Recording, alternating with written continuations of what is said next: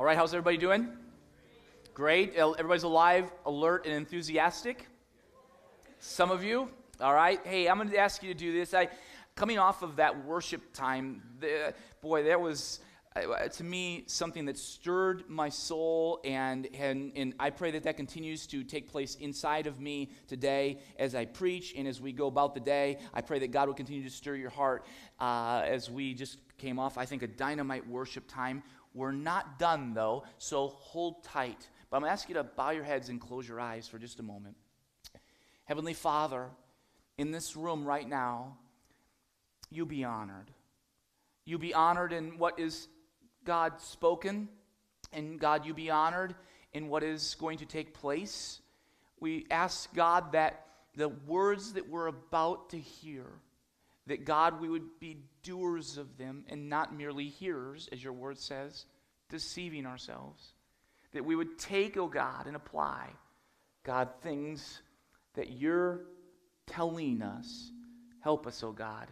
Strengthen us today. And if anybody in this room is questioning or is worried or has anxiety or has fear or is even going, God, I'm angry, or whatever it may be, oh God, meet each person uniquely as you do, right where they're at, right where they're sitting, whether they're online or here in person. Thank you, God. Do your work. In your mighty name we pray. Amen. All right. We're continuing on in a series that's entitled Spiritual Revolution. And the idea behind spiritual revolution is that we believe that God wants us to be emotionally healthy and spiritually healthy. And the way that takes place is by doing what? By taking and merging emotional health and spiritual contemplativeness together. And how does that happen? By taking time alone with God to help God, to allow God to work beneath the surface of our souls. And when we allow God to work beneath the surface of our souls, I believe that as Scripture has stated, and I've spoken over the last few weeks, that it will bring nothing short of a spiritual revolution in your life, period.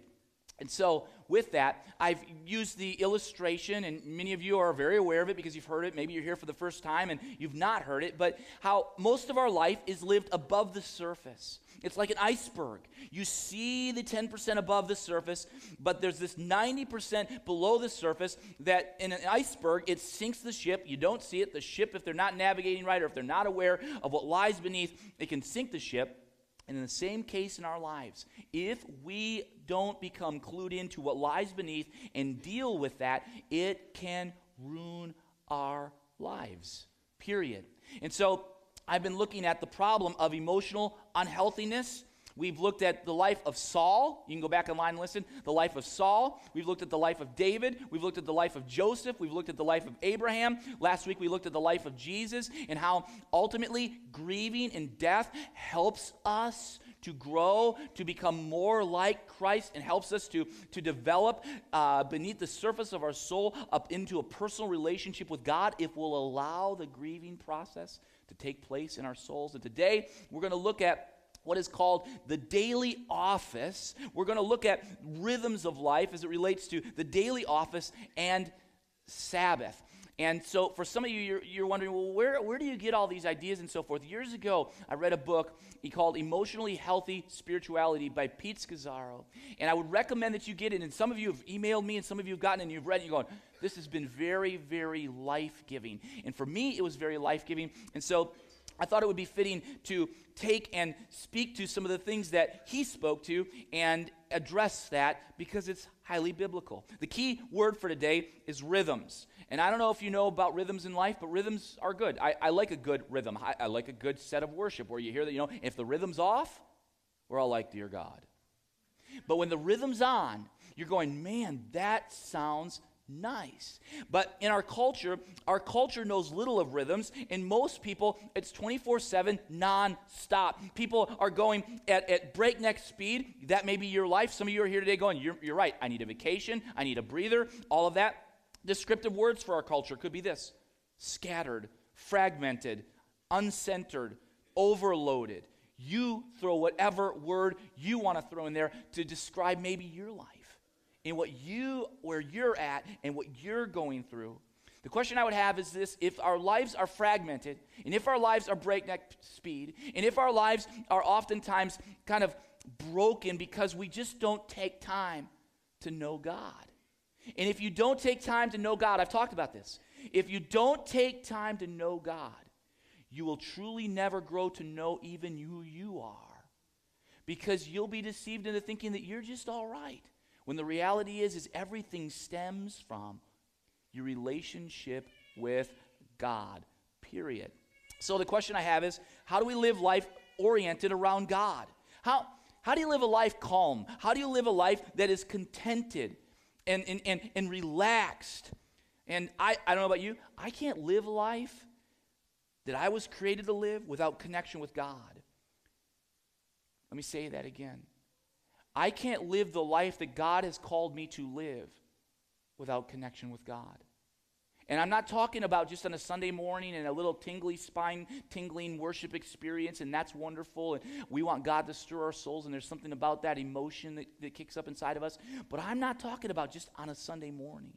I'm talking about throughout the week and in the days of your lives and so forth. And we've had even up here on our platform some time ago a treadmill, in which if you watch as somebody goes on a treadmill and it's going faster and faster and faster and faster, it would be dangerous if the treadmill's going at breakneck speed and all of a sudden you just jump off. Or worse yet, you're on the treadmill and all of a sudden you get distracted. Poof, and you ever watch that? YouTube that. It's fun. But the reality is it's fun watching it, but it's never fun if it happens to you, is it? And so our lives as a culture often is going at breakneck speed, and we're going faster and faster, and we can't just jump off. We need to slow down our lives. But how do we slow down our lives? How do we get to a place where this beneath the surface stuff that's all messy and all garbled and all that begins to be transformed? Well, there's two ancient treasures that have been practiced for some time, and the first is a daily office. Now, a daily office, and you go, what do you mean? It's like a fixed hour of prayer. And why? This is what you would know it as. Some of you that have been Christians for any length of time, you would know it as the prayer or devotional life. Some of you have prayer and devotional life. Some of you go, I don't take time to do that because, again, I'm going fast and running hard and all that type of stuff. But office, is from the Latin, the word there is derived work of God. Work of God. And so this daily office is a time in which you will take intentional moments to still your soul and quiet yourself and engage with your heavenly Father. Now, if you have your Bibles, you can turn to Daniel chapter 6. Daniel chapter 6. And so today we're going to look at the life of a guy that was, to me, a dynamite individual. Not perfect, didn't have it all together, but he definitely was used by God in a powerful way. And the idea of this daily office and this work of God, this individual practiced. And Daniel was in Jerusalem when it was taken over in AD 70. And he was taken over by Nebuchadnezzar, and the Babylonian armies came in, and they conquered Jerusalem. And Daniel was a guy that was carried off into slavery. And as he was carried off into slavery, they took the best, the brightest. They left and killed often those that were less than, or they just abandoned them, but they took the brightest and the wisest and the smartest and the most good-looking and all that type of stuff. And with that, after they had defeated and raped and done all the things and demolished the temple, Daniel was trained for 3 years in the best universities. He was studying history and astrology and mathematics and medicine and myth and religion, literature and the gods of the Babylonians and magic and sorcery and charms and all of that. And all of the things that were banned in Israel, Babylon brought to the table. And Babylon taught Daniel how he was supposed to live versus the way he was in Israel. And so it was completely different thought world that he entered. Imagine that. You grew up in Marshfield, and this is the way you did it in Marshfield, and this is the way you did church in Marshfield, and this is the way you lived in your family in Marshfield, and all of a sudden you're taken off to India. And you're held captive in India in the way that they practice religion, in the way that they do life, in the way that they have interfamily relationships. Everything's different. Imagine if you were a young child and you understood it one way, and now you're being rewired to learn it another way. That's exactly what happens to Daniel. And with that, the picture here is it's in the rest of the Bible. It's a picture of worldliness. Babylon is this world we live in. Our culture, by the way, is in the Bible crafted in as a picture of Babylon. The United States is that picture. And in Revelation 17, who's behind Babylon? The great enemy of our soul, Satan, the beast, and this dragon in Revelations is talking about how they want to intoxicate us and get us drunk. I'm not talking drunk, physically drunk, but literally mentally, by Babylon. Take our eyes off of God and focus on things that are ungodly. And Babylon in Revelation 17 wants to take and absorb the believer, absorb you from staying connected to the one who loves you and who ultimately sent his son to lay his life down for you. And Revelation 17 talks about that Babylon and the beast is coming up, and Babylon reflects our nation today. And so, with that, chapter 6, now it's the Persian Empire, and Daniel has a responsible job. He's been elevated in the kingdom because of God's hand and providence. And here's the thing with Daniel, is that even though Daniel was taken and he was taught and he was told and he was kind of rewired, you know what he didn't forget? He didn't forget about God. He never, ever abandoned his roots as it related to his relationship with God. A lot of others did, but not Daniel. And so we come to Daniel chapter 6 and verse 6, and this is so critical for us to understand this God focus in this office time that I believe God is wanting us to take and apply to our lives, because he wants to form a spiritual revolution in our soul. So here, let's look at this. Daniel's now been elevated in the kingdom, and he's a governor, and he's got some power, so to speak, but yet he didn't attach so much to Babylon that he forgot what was right. And so, here we go, Daniel 6:6.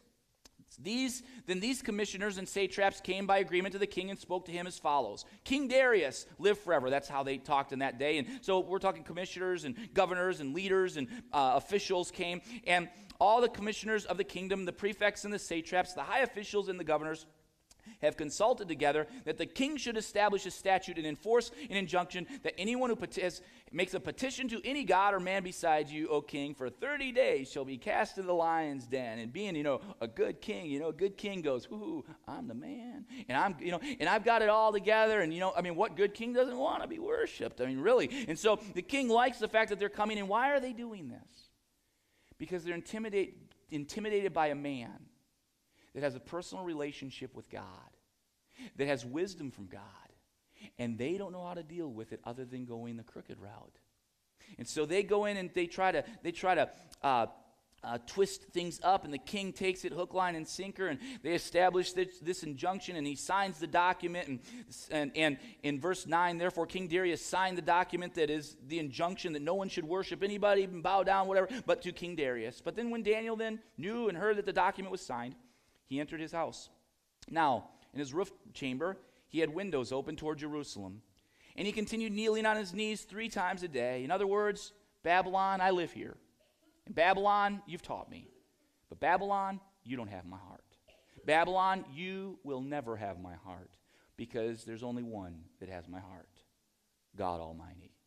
And so, with that, he gets out and he prays, giving thanks before his God as he had done previously 3 times a day. Then verse 11, then these men came by agreement and found Daniel making petition and supplication, which means earnest asking before his God. And then they approached and spoke before the king about the king's injunction. Did you not sign an injunction? And they go on and basically say that if somebody prays to a God other than you in the 30 days, that they be cast into the lion's den. And the king replied, statement's true, according to the law of the Medes and the Persians, which may not be revoked. Verse 13. Then they answered and spoke before the king. Daniel, who is one of the exiles from Judah, pays no attention to you, O king, or the injunction which you signed, but keeps making his petition 3 times a day. Here's the point, is that what had happened is in the midst of Babylon and in the midst of the culture in which you and we live in, that we do not forget that we are to have a lifelong habit.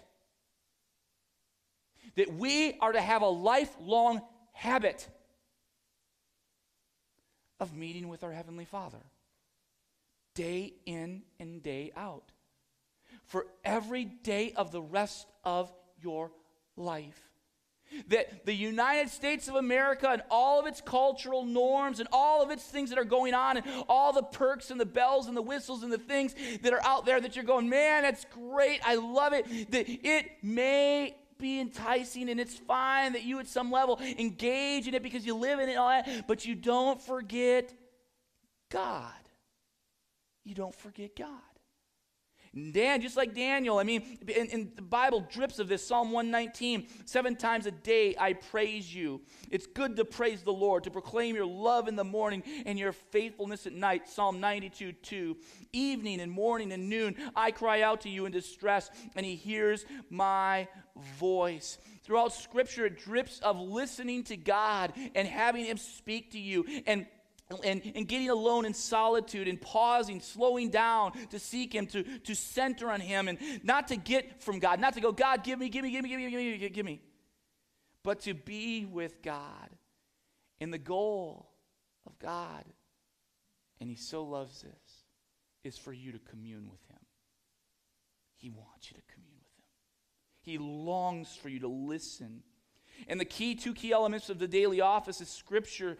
It's taking Scripture and stopping in stillness and silence. And it's to me, one of the greatest missing spiritual disciplines in the church today. I'm not talking about gathering.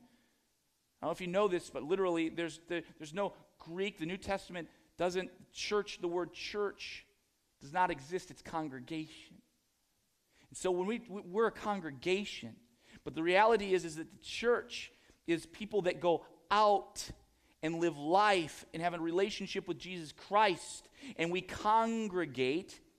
And when we congregate, yes, we will sing and worship and hear words from hopefully from the Lord. And I preach well and so forth. But it was never meant to be your exclusive meal and relationship with God. So you're to take Scripture and stop in silence and stillness. And quietness and stillness is very difficult for us. And why do we do this daily offices and allow this work of God to take place in us? Because it recovers the contemplative dimension of prayer.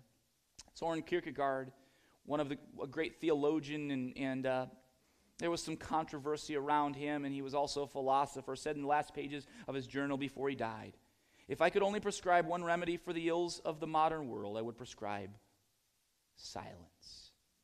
For if the word of God were proclaimed, it would not be heard right now. There is too much noise, so I prescribe silence. It's been also said that the only thing big enough to contain God is silence. So simple, but it's hard, isn't it? I'm not going to ask for a show of hands, but if I were to say, how many of you just like to just sit in silence? Nothing in your hand, no food, no beverage, no book, no nothing, just you.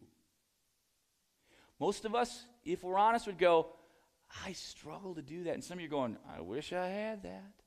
Well, then this is your day because that's where we're rolling. Even the early desert fathers that go, we're done with Babylon and we're done with the hustle and bustle. They go out to the desert and they found that even in the caves as hermits, that they became too obsessed with their manual labor. Even they became envious and anger or laziness of others, and they became compulsive about their personal material possessions, though there was just a little bit, and they fantasized about sex and food and all of that. It's a human problem that they were still distracted by life, even though you go, well, if I just went to a cave and I was by myself and it was silence, I wouldn't be distracted. Or would you? Because they were, and the reality is that we have that problem in central Wisconsin just like you could have that problem in the desert. And imagine if we stopped in the middle of our day and we want to let go and be with God, and we turn off the phone, and this is what I'm asking you to do. Turn off the phone. Turn off the social media. Turn off the TV. Turn off the radio. Turn it off and begin to hear God. And recenter your life around God. Okay, now some of you are going, sure, Jason, that just works out wonderful for me. I'm asking you to take 5 or 10 or 15 minutes morning, noon, and night to refocus your life. And you don't have to, but I think it will be totally a revolution if you would. And read a psalm.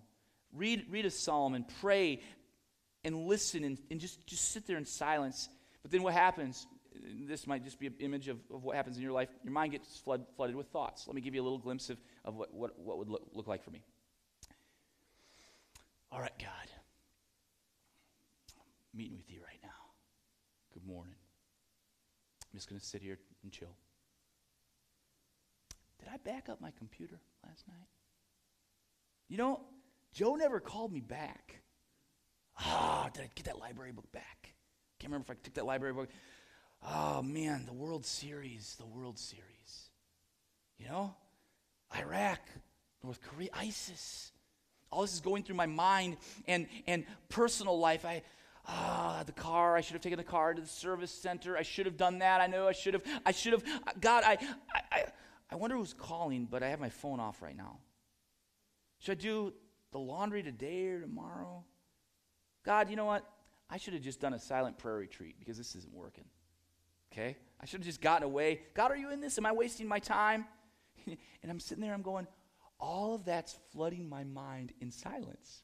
And I'm sitting there trying, and Jason, my stomach hurts. Oh, my uncle had stomach cancer. I wonder if I ought to go to the doctor. Am I the only person that wrestles with the mind? Sitting there and going, I just wanted to meet with God. And now I'm worried about having stomach cancer.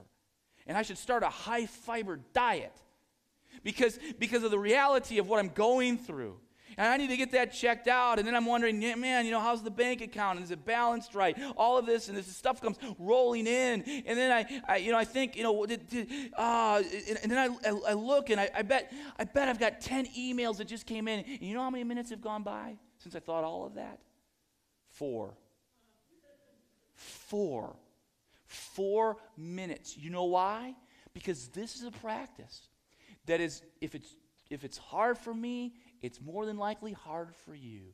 But if you're going to have a revolution and you're going to grow to know God, it is something that we must put into practice.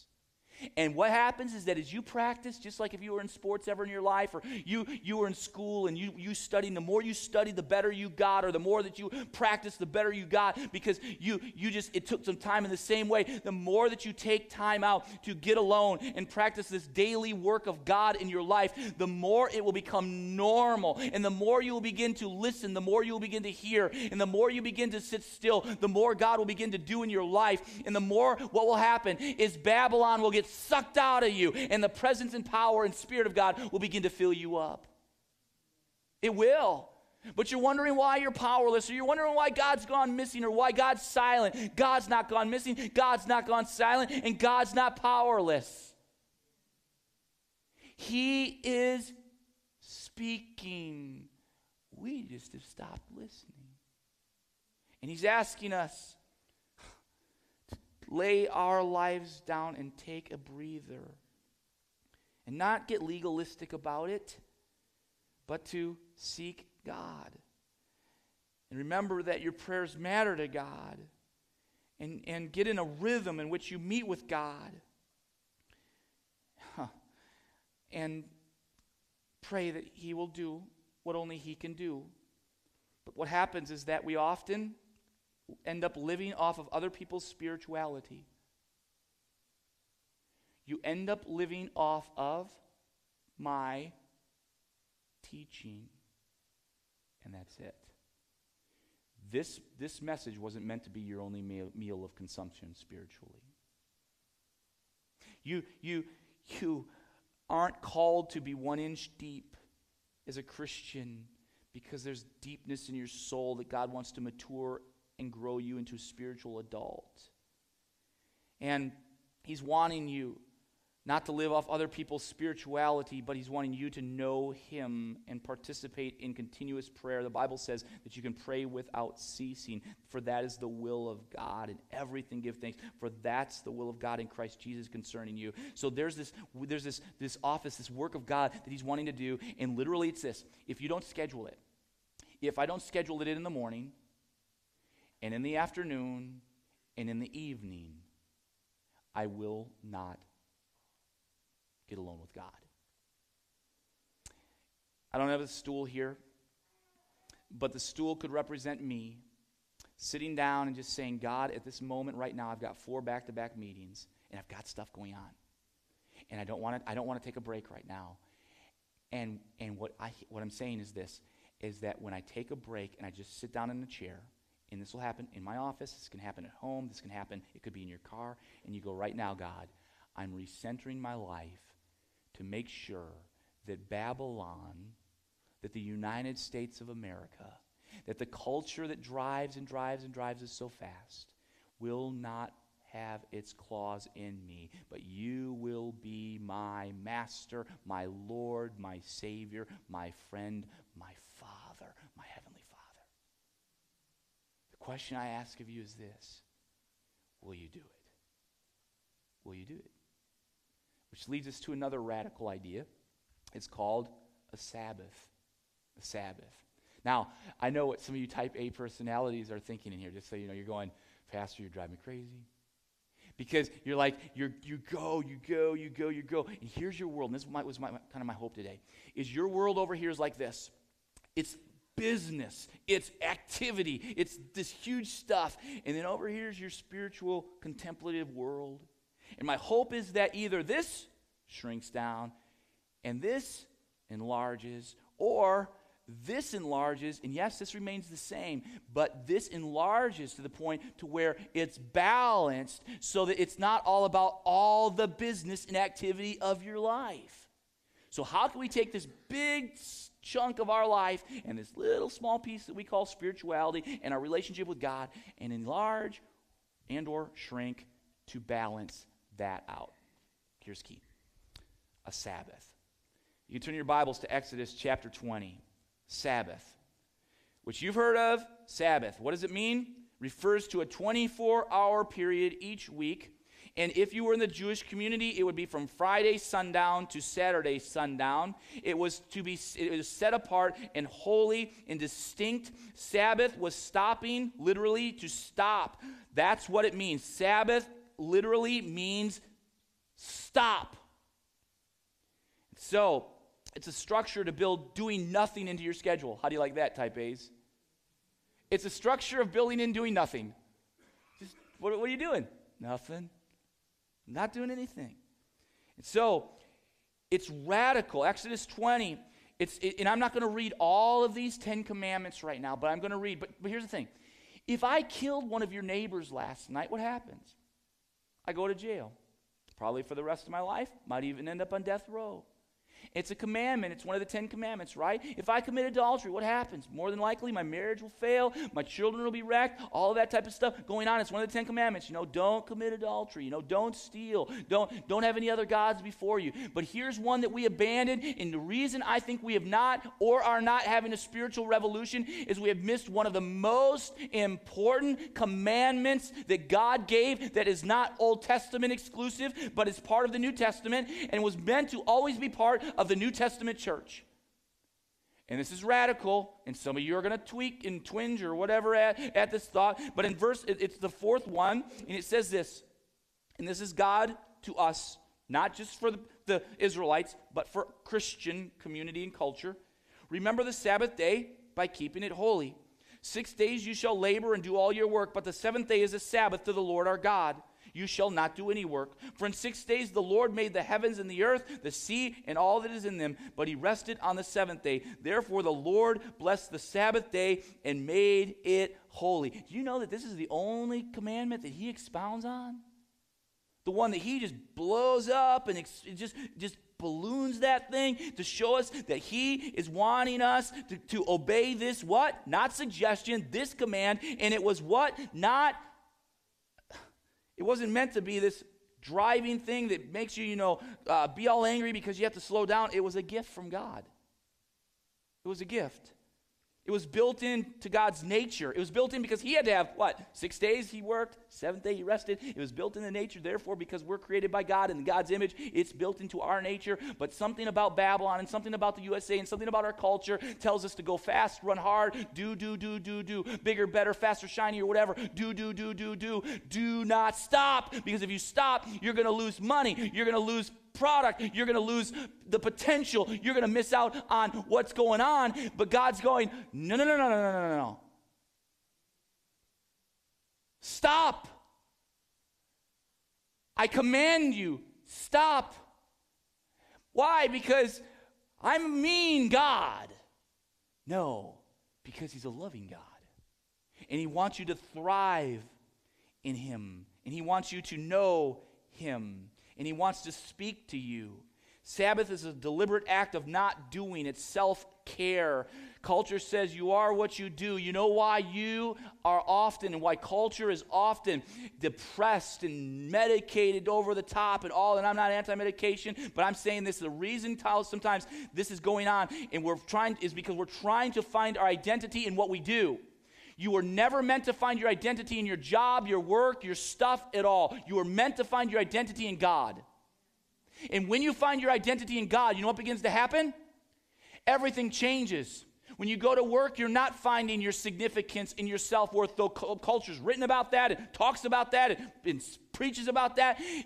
A Sabbath was meant to do what? A Sabbath was meant for you to refocus on God and to realize that all the other things are meaningless apart from your relationship with your Heavenly Father. Period.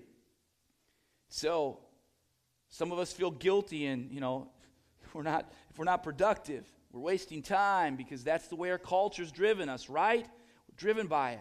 But you were created to have a relationship with God. You were created to know God and have an intimate relationship, and out of that live and work and do. Our culture knows nothing of setting aside 24 hours to stop and rest, and I am chief of guilty people.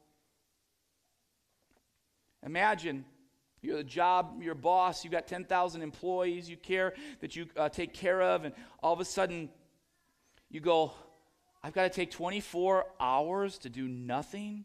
You know what it drips of when you turn the light off and close the door and you go home and you do nothing? It's saying this: God, you're Lord. God, you're in charge. God, I'm not. Do you know what God does as you grow to know him in a Sabbath, 24 hours of doing nothing, stopping, period? He blesses that. He blesses that. You don't have to do it, but you won't experience the blessing. So with that, he asks us to stop and rest and delight in his creation. And this is interesting. So we stop. And so what do you do in the Sabbath? You stop, and then you're to delight in creation and the gifts.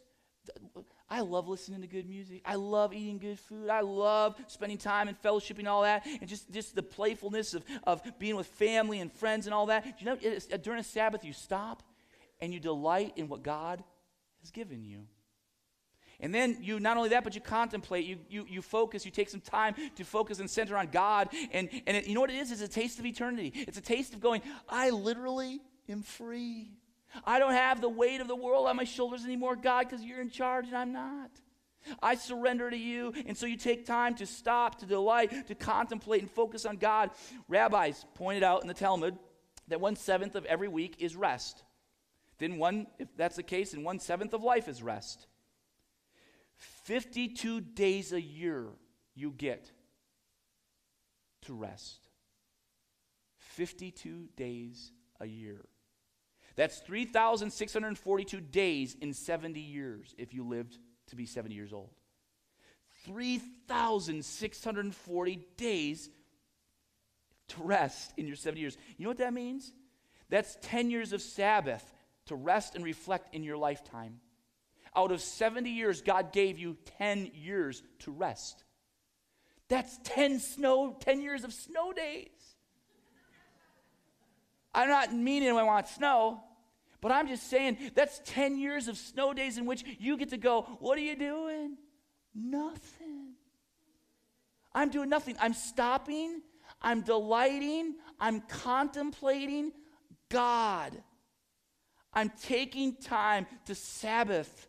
And I'm delighting in the gift that I've received from him that says, you know what? Jason, you don't have to die early. Jason, you don't have to live depressed. Jason, you don't have to find your identity in what you do. Jason, you can have joy in your soul. Jason, you don't have to get sucked into the culture. Jason, you are free. In fact, if you're going, I haven't had a vacation in like 82 years. I'm so fried and burned out. You know why? That's your fault.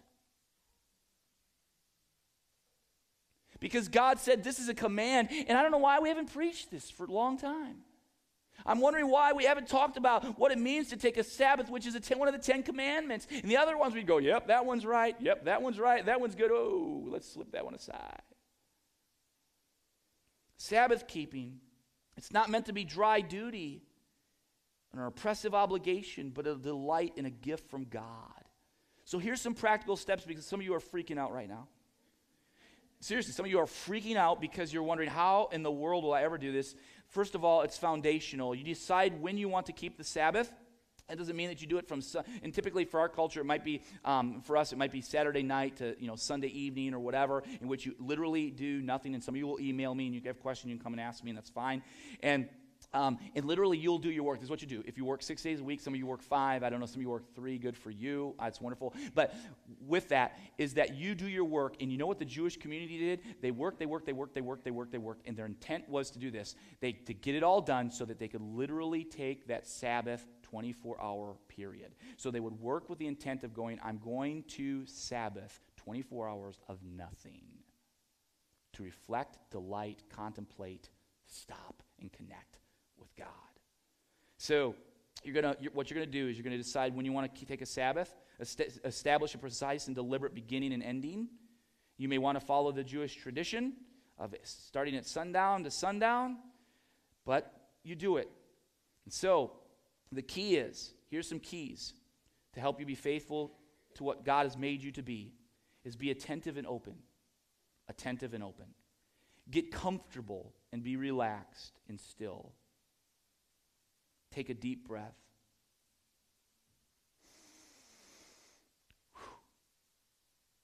That wasn't real deep, and that was a real quick outburst because I don't relax real well. Write down something that might be a centering phrase. Lord, I'm here and I worship you. You might say, God, I love you. Would you speak to me? You might write that on a notepad. And then you take your eyes, you close them or you lower them toward the ground, and you begin to be attentive in posture of worship. Some of you may be laying down during a time of Sabbath where you'll just lay down and you'll worship God. That doesn't mean for 24 hours that you're doing that. That might be for 30 minutes, but in that 24-hour period, you are rejuvenating, but you're taking time out morning, noon, evening to focus on God. Let him speak to you. And again, it's going to drive you nuts initially because you've not practiced it. So you're going to close those eyes and you're going to be attentive in posture and worship and gratitude and humility before God. And so, what are we going to do today? We're going to do the daily office, the work of God.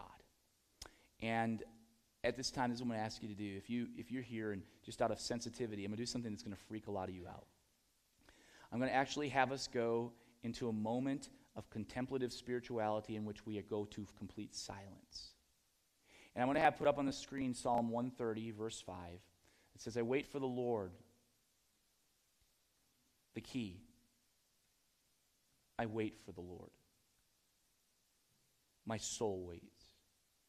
And in his word I put my hope. I wait for the Lord.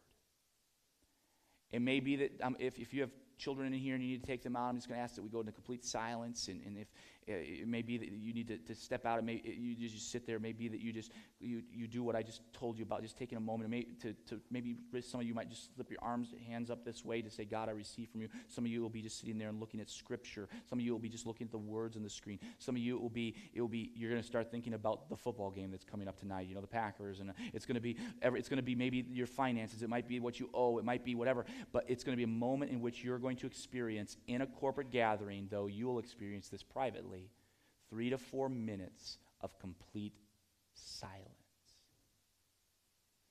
to listen to what God may be speaking to you. And then Richard will come back and he will allow us or take us into a deeper worship moment with God. So what do? You get silent. You be attentive and open. Get comfortable and relaxed. Take a deep breath. Write down something if you want to write down something. That may be you right now. And invite God to do what God does. He speaks. Lord, right now in this moment, there are people that truly want to know you. Speak to them, oh God.